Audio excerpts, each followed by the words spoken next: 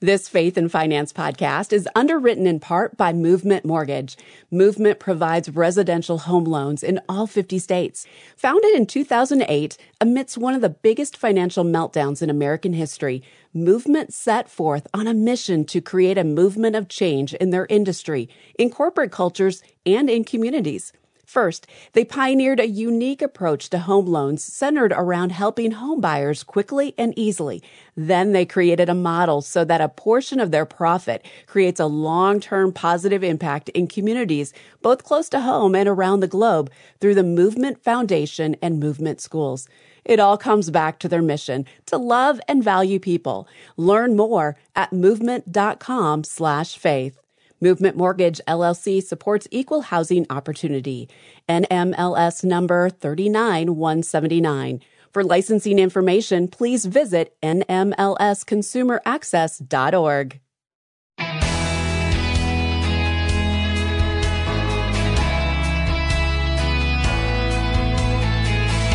You've been sitting on the sidelines waiting to buy a home until the market improves. Will it be a buyer's market this winter? Hi, I'm Rob West. Normally, November through February are the slowest months of the year for home sales, and that means buyers have more bargaining power. Will it happen this year? Dale Vermillion gives us his take on the market today, and then it's on to your calls at 800-525-7000. That's 800-525-7000. This is Faith and Finance, biblical wisdom for your financial decisions. Well, we're delighted to have Dale Vermillion with us again today. He's the author of The Mortgage Maze, The Simple Truth About Financing Your Home. Dale, great to have you back, my friend. Always great to be here, my dear friend. Thank you. Absolutely. Dale, interest rates are always a huge factor when folks consider buying a house, of course. We've seen major increases in the past year, but what is the trend right now that you're seeing? Well, I wish I could tell you they're going down, but they continue to be going up as the national average. They've been creeping up for the last almost 2 months now. Now, the good news is the Mortgage Bankers Association just had their annual conference. Mike Frantantoni, their chief economist, said that he believes in 2024 we'll see 4 rate decreases. So hopefully the outlook in 2024 is going to be better than what it is in 2023.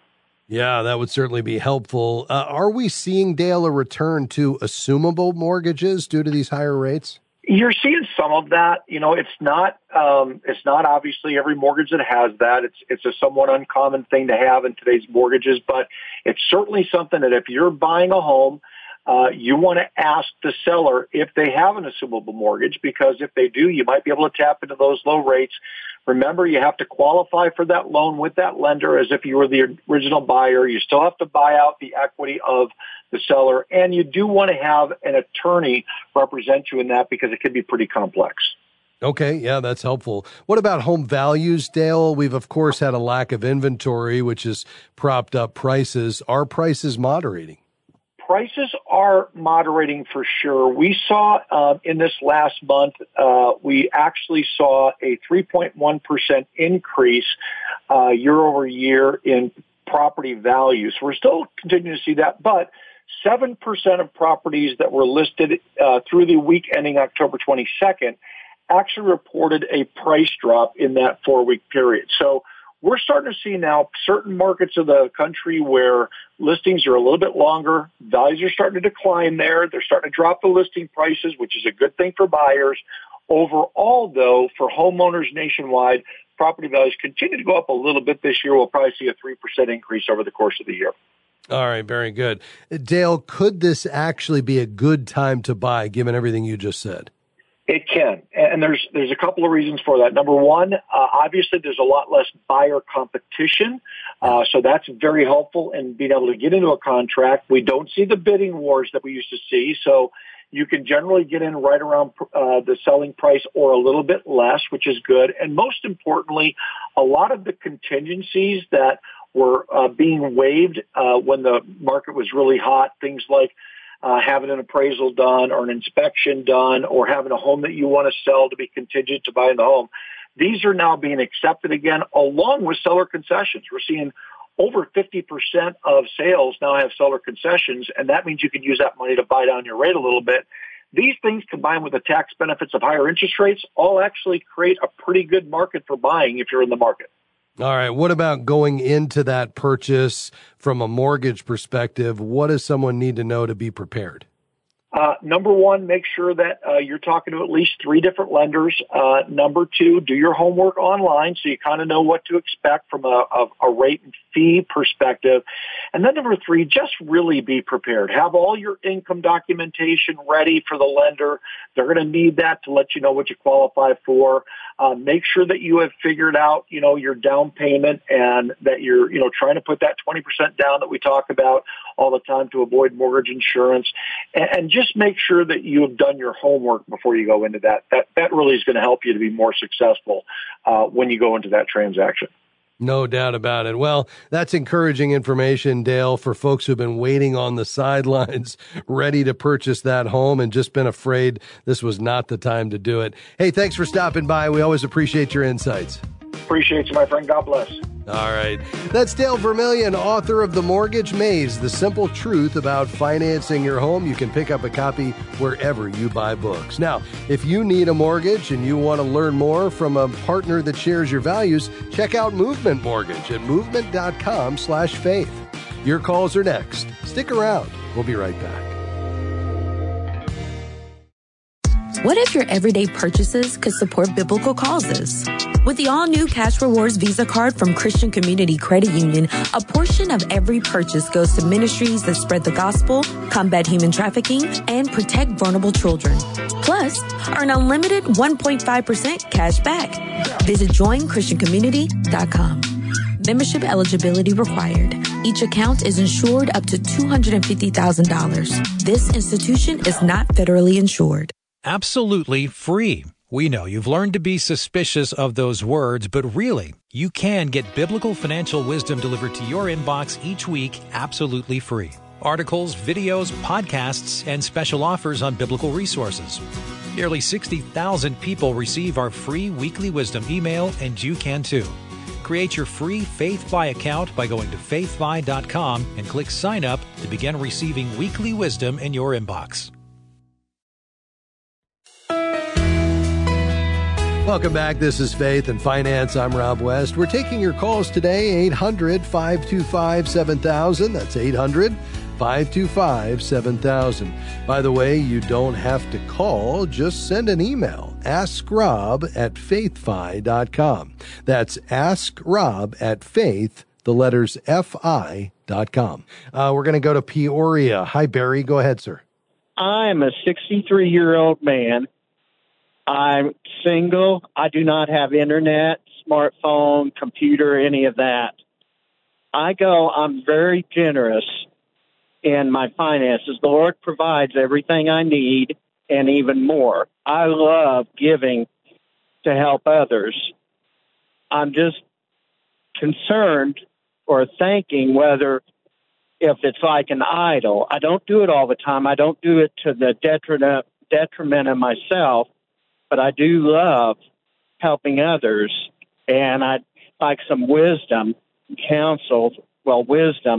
on that, because I would literally do without and help others. And I know the Lord provides and takes care, meets all my needs. Yeah. Wow. It's a great question, Barry, and I appreciate your transparency and even asking it. First of all, I would say that, we were created in the image of the ultimate giver, God himself. For God so loved the world, he gave his one and only son. So as image bearers of God, we have giving hardwired into our DNA. And so you're doing what you were created to do.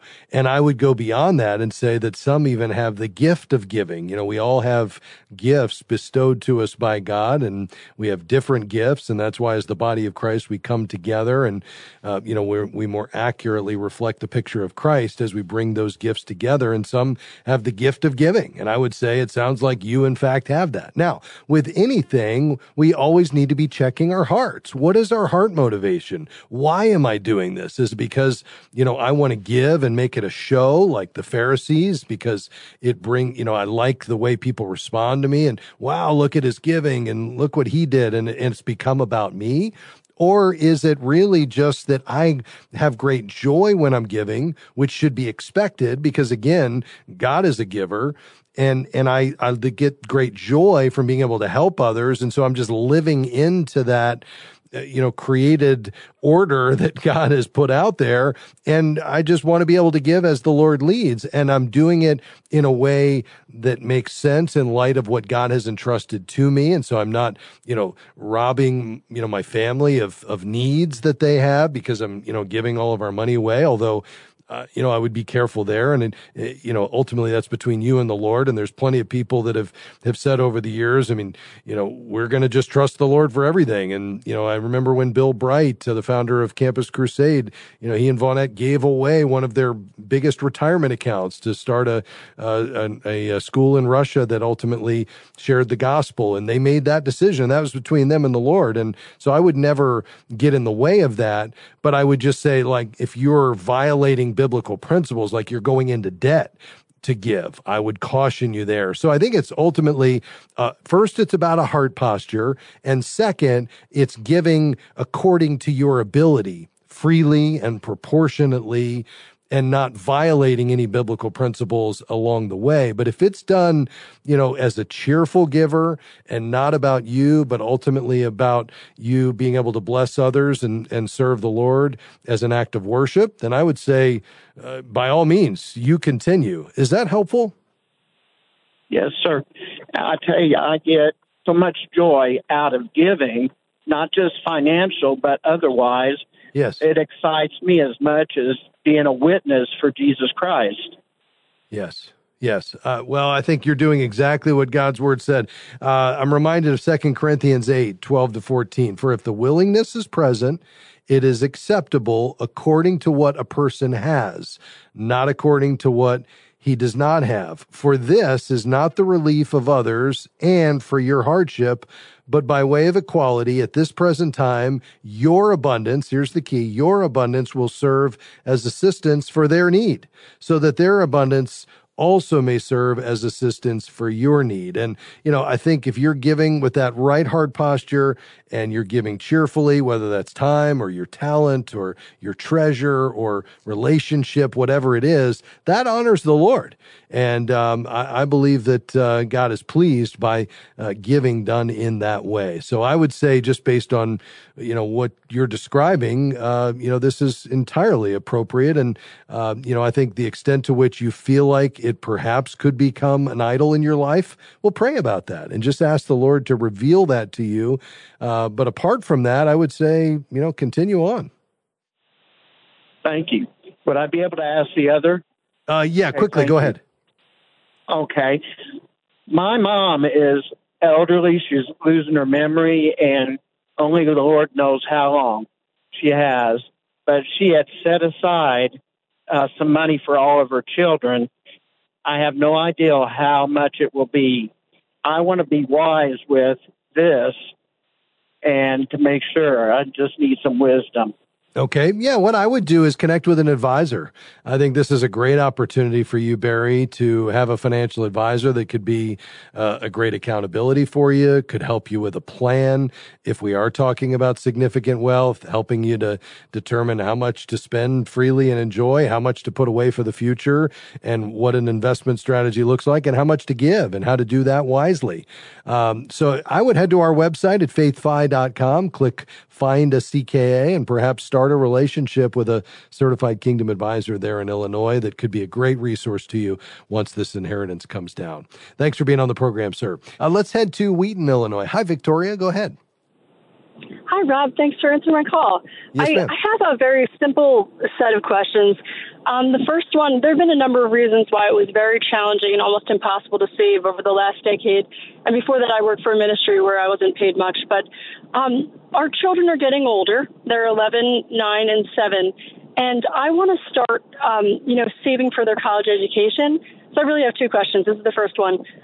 Saving for their college education in a way where wherever I'm putting it is like an official place so that it can't be withdrawn, but that if they decide that they're going to go into business, just say, and start their own businesses without even going to school, which some people are doing nowadays, that they could still access the money? So that's the first question. And the second question is, retirement savings for our family are basically zilch, and any money to invest is basically zilch at this point. That will change when I get my new job. But as of right now, I just am kind of looking towards the future in terms of starting to be prepared. I'm 44, and I just wanted to see if you might be able to say, hey, the projected, like for, 20 years from now, what's projected for, living life retired, say out in Wheaton, Illinois, and how much should I aim to have saved by then? And which way can I go to,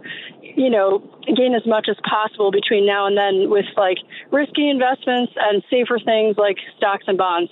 So those are two, like the second question is bigger. So thank you. Yeah, happy to do it. So let's do this. I really appreciate that background on both of these. And I love the way you're thinking about college and wanting to be efficient in how you save, but also wanting to be flexible if for some reason they didn't go to school. And then also your own retirement, which is really, I think, from a purely financial standpoint, more important because there are other ways to pay for college and without debt, like scholarships and grants and work study and your kids working, during high school and during college to pay. There aren't other ways to pay for retirement. So I would actually prioritize that if you feel like you're behind, and it sounds like you are. I've got to take a quick break, but I'll give you my thoughts on both just around the corner. Stay with us. We're grateful for support from Movement Mortgage, who provides residential home loans in all 50 states. Guided by a mission to love and value people and a goal to redefine the mortgage process, Movement seeks to help others achieve their financial goals. You can find out more at movement.com/faith. Movement Mortgage LLC supports equal housing opportunity, NMLS number 39179. For licensing information, please visit nmlsconsumeraccess.org. We are grateful for support from Sound Mind Investing in the Faith and Finance program. If you have money in a retirement account or just a general investing account, you know the stock market can sometimes seem like a roller coaster. But it is possible to enjoy both profit and peace of mind in investing, no matter what's happening in the market. You can see a short video webinar on that topic at soundmindinvesting.org. Since 1990, Sound Mind Investing has sought to offer financial wisdom for living well. soundmindinvesting.org.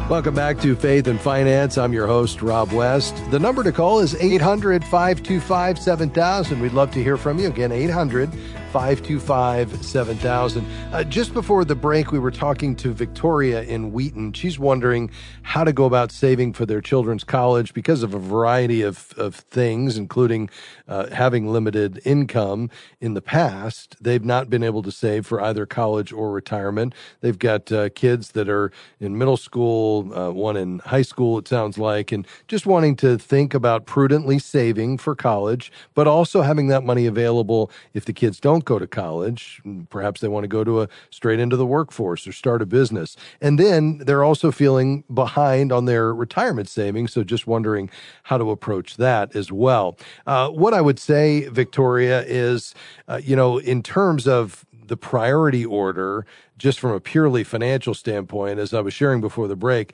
I would actually put your retirement savings above the college savings, primarily because there's no way to pay for retirement apart from saving or continuing to work, and there are ways to pay for college. Scholarships, grants, AP classes, working, both before college, during the summers, and maybe even on campus. So you can get creative when it comes to college.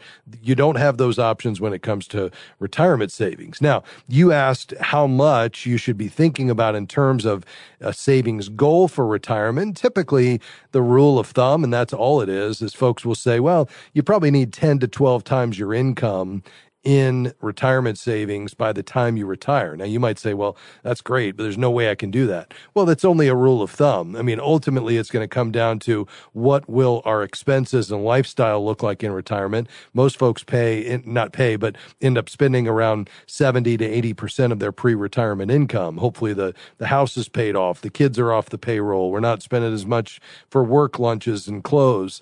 So expenses come down. Our life insurance goes away because we don't need it. There's not that risk there. And so we're living on less. And then the idea is Social Security was intended to cover about 40% of your pre-retirement income. And then if you have 10 to 12 times your salary in retirement savings, then at a 4% withdrawal rate, you should be able to make up that 70 or 80%. And that principal balance in the retirement account, if it's invested properly, should be able to stay flat and maybe grow slightly, even though you're pulling out 4% a year. Now, if you can't get there, that's okay. And you can work longer, you could save less and live on less. I mean, at the end of the day, it's just going to be a matter of balancing that budget. But that would be my priority. You all trying to just, as you get a higher paying job, just sock away as much as you can, which means you're going to have to live well below your means and try to put as much as you can every month and every year into a tax deferred environment, a retirement account, so that you can leverage the compounding effect for the rest of your working life to save as much as you can. And I would prioritize that over college. Now, we can talk about some college savings options, but let me let you react to all of that first. That sounds excellent. Love that. That's great. It gives a lot of vision. Thank you. That's awesome. Yeah, you're welcome. Now, in terms of if you are going to set something aside for college and you want it available more widely than just college, meaning, with a 529 education savings plan, and that would be my preferred approach, it does have to be used for qualified educational expenses or K-12 tuition up to $10,000. Or you can get it out in a pro rata basis based on scholarship, grants, and awards. So if he does get a scholarship or a grant, you'd be able to take it out equivalent to that. Apart from that, the only other option would be to move it to a Roth IRA. That's a new provision that's coming out of some recent legislation. It's not here yet, but it's coming. And so as long as it's been open 15 years, you'd be able to push that to a Roth IRA.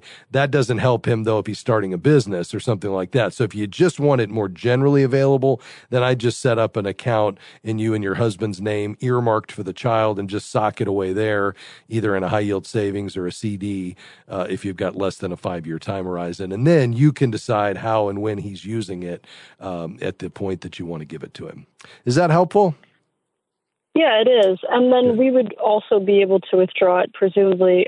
How would they know that we're going to use it for him if it's in our name? Who is they?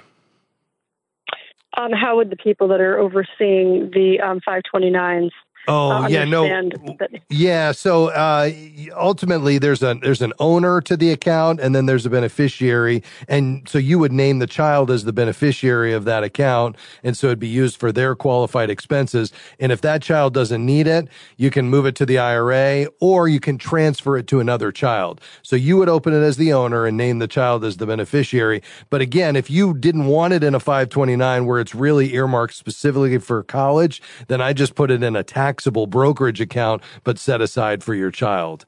Thanks for being on the program today. Alliance, Ohio. Hi, Mike. Go right ahead. Hi, Rob. Thanks for taking my call. I've got some money in some IRA CDs, and I need to move it to some other banks. And I was wondering if you had any information on how to evaluate the financial stability with all the things that are going on with banks these days. Yeah. Well, it's a good question. We usually recommend you go to bankrate.com, and, they have a 5-star rating system. A lot of that, though, is around just their customer service and, how, friendly is their app and website and, those kinds of things.